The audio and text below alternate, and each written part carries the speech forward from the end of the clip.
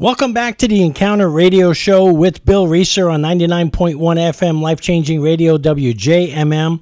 So grateful that you tune in each and every day at 11:15 a.m. So grateful for your support of this radio station and program, Encounter. For more information about how you can support the ministry of Encounter, please go to thehopeencounter.org or just email me at bill@thehopeencounter.org. A couple of things I want to share with you this morning is that the Encounter Bible Studies orientation is this week. It starts tomorrow, actually, at Church of the Savior at 6:30.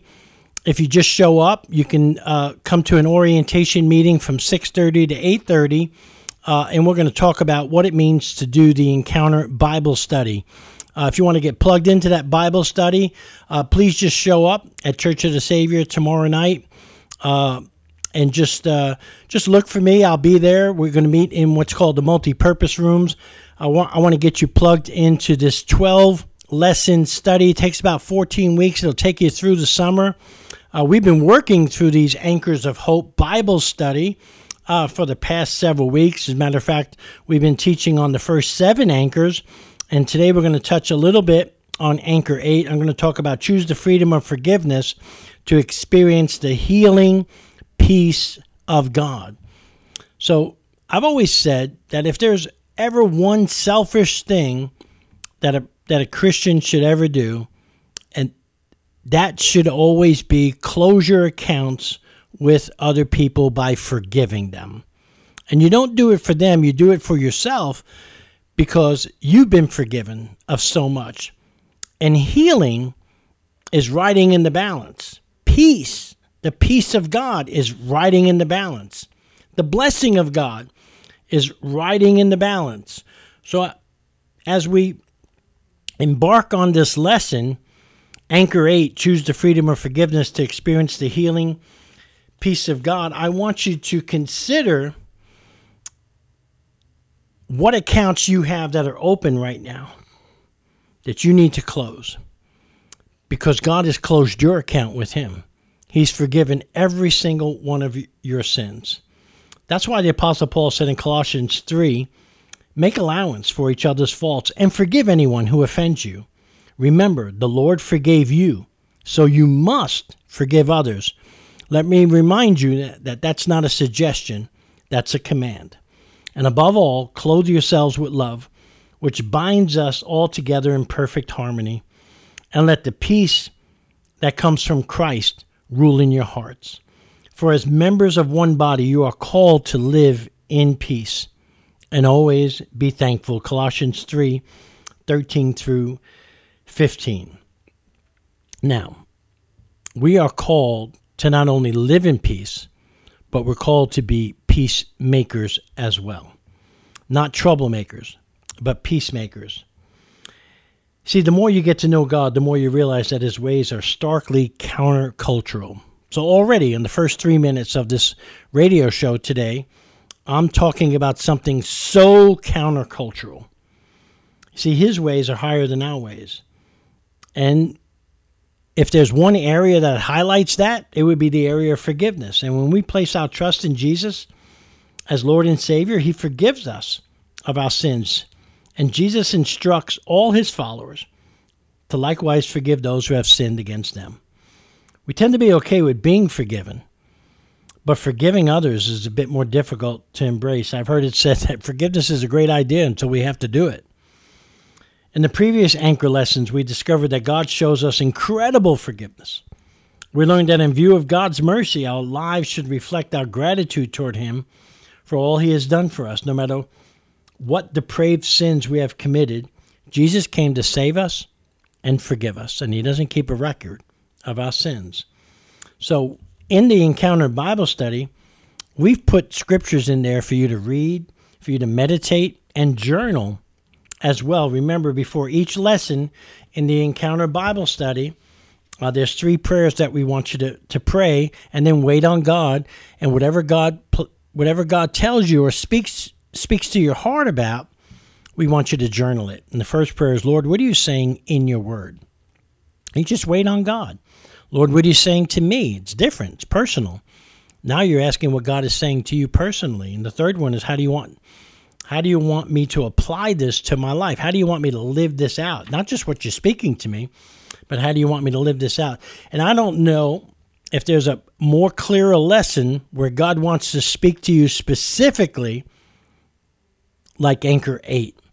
Because if you pray that prayer within all these scriptures and the questions at the end of any open accounts that you may have, the Holy Spirit will reveal names that will come to your mind. And if the Holy Spirit reveals those names, that means God wants you to close that account so that you can experience the healing peace of God. So here's the first scripture, John 3:16-17, very familiar scripture. For God so loved the world that he gave his one and only Son, that whoever believes in him shall not perish but have eternal life. For God did not send his Son into the world to condemn the world, but to save the world through him. Psalm 103, praise the Lord, my soul. All my inmost being, praise his holy name. Praise the Lord, my soul, and forget not all his benefits, who forgives all your sins, not some of your sins, all your sins, and heals all your diseases, who redeems your life from the pit and crowns you with love and compassion, who satisfies your desires with good things so that your youth is renewed like the eagles. What an incredible promise that God does for us. Heals us, forgives us, satisfies our desires with good things to restore our strength and energy. It says this, the psalmist goes on in Psalm 103, the Lord works righteousness and justice for all the oppressed. He made known his way to Moses, his deeds to the people of Israel. The Lord is compassionate and gracious. Here it is, slow to anger, abounding in love. He will not always accuse, nor will he harbor his anger forever. He does not treat us as our sins deserve or repay us according to our iniquities. And guess what? God wants us to treat others like that. For as high as the heavens are above the earth, so great is his love for those who fear him. As far as the east is from the west, so far has he removed our transgressions, our sins, from us. As a father has compassion on his children, so the Lord has compassion on those who fear him. For he knows how we are formed. He remembers that we are dust. The life of mortals is like grass. They flourish like a flower of the field. The wind blows over it, and it is gone, and its place remembers it no more. But from everlasting to everlasting, the Lord's love is with those who fear him, and his righteousness with their children's children, with those who keep his covenant and remember to obey his precepts. The Lord has established his throne in heaven, and his kingdom rules over all. Praise the Lord, you his angels, you mighty ones who do his bidding, who obey his word. Praise the Lord, all his heavenly hosts, you his servants who do his will. Praise the Lord, all his works everywhere in his dominion. Praise the Lord, my soul. Let me just stop there. Does that describe you? One who does his bidding, one who obeys him, one who's obedient to his call to not just be a grace recipient, but be a grace dispenser, closing your accounts, choosing the freedom of forgiveness, and moving out of the bondage of bitterness. I mean, all throughout Scripture, we see commands like this for us to close our accounts. And we also see incredible promises of God's love and grace towards us, of how he loved us when we didn't want anything to do with him. Just like it says in Romans 5:6-11, which says, you see, at just the right time, when we were still powerless. In other words, when we were powerless, when we didn't want anything to do with God, when we had our backs turned on God, when we hated God, when we didn't believe, when we lived like he didn't even exist, Christ died for the ungodly. Very rarely will anyone die for a righteous person, though for a good person, someone might possibly dare to die. But God demonstrates his own love for us in this. while we were still sinners, Christ died for us. And since we have now been justified by his blood, how much more shall we be saved from God's wrath through him? For if while we were God's enemies, we were reconciled to him through the death of his Son, how much more, having been reconciled, shall we be saved through his life? Notice it says, not through our works, but through his life.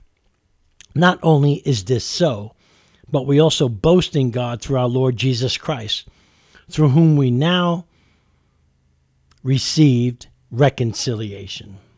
Colossians 3, again, Anchor 8's key verse. Let me say it again. Make allowance for each other's faults and forgive anyone who offends you. Remember, the Lord forgave you, so you must forgive others. Above all, clothe yourselves with love, which binds us all together in perfect harmony. And let the peace that comes from Christ rule in your hearts, for as members of one body, you are called to live in peace and always be thankful. Jesus put it this way in Matthew 6. This is then how you should pray. When he gave us the Lord's Prayer, which really should be called the Apostles' Prayer, because he was giving us a model of how to pray, not what to pray, he said this, Our Father in heaven, hallowed be your name, your kingdom come, your will be done, on earth as it is in heaven. Give us today our daily bread, and forgive us our debts, as we also have forgiven our debtors. And lead us not into temptation, but deliver us from the evil one. You see, with this instruction on how to pray, Jesus teaches us that our lives should reflect the same kind of forgiveness we have received from him. The focus of this anchor is not on how to pray. Anchors 10 and 11 are going to focus on that. But if we want to have peace with God, we must heed the key statements in the Lord's Prayer that show us how to live. Jesus wants us to be sincere and humble. He wants us to be real and authentic. He desires for our hearts to be right with others and with him. And to fully understand this, let's dig deeper into what Jesus went on to say about forgiveness. In verse 14 and 15, he says, For if you forgive other people when they sin against you, your heavenly Father will also forgive you. But if you do not forgive others their sins, your Father will not forgive your sins. Wow. Now listen, I'm not going to wait till I get to heaven to find out what that scripture really means.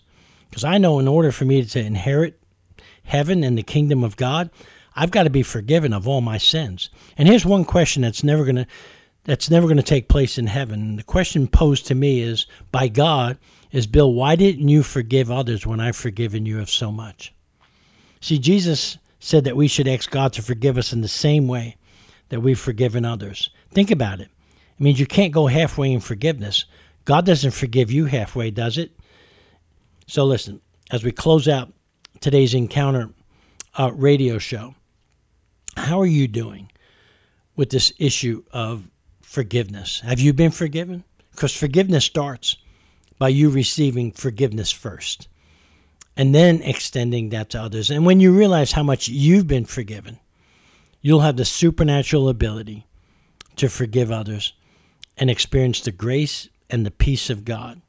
We're going to work through that all week through Anchor 8 on the Encounter Bible Study. I hope you'll stay with us. I hope you'll tune in tomorrow to the Encounter Radio Show with Bill Reeser. I can't wait to see you. Can't wait to see you on the radio. God bless you.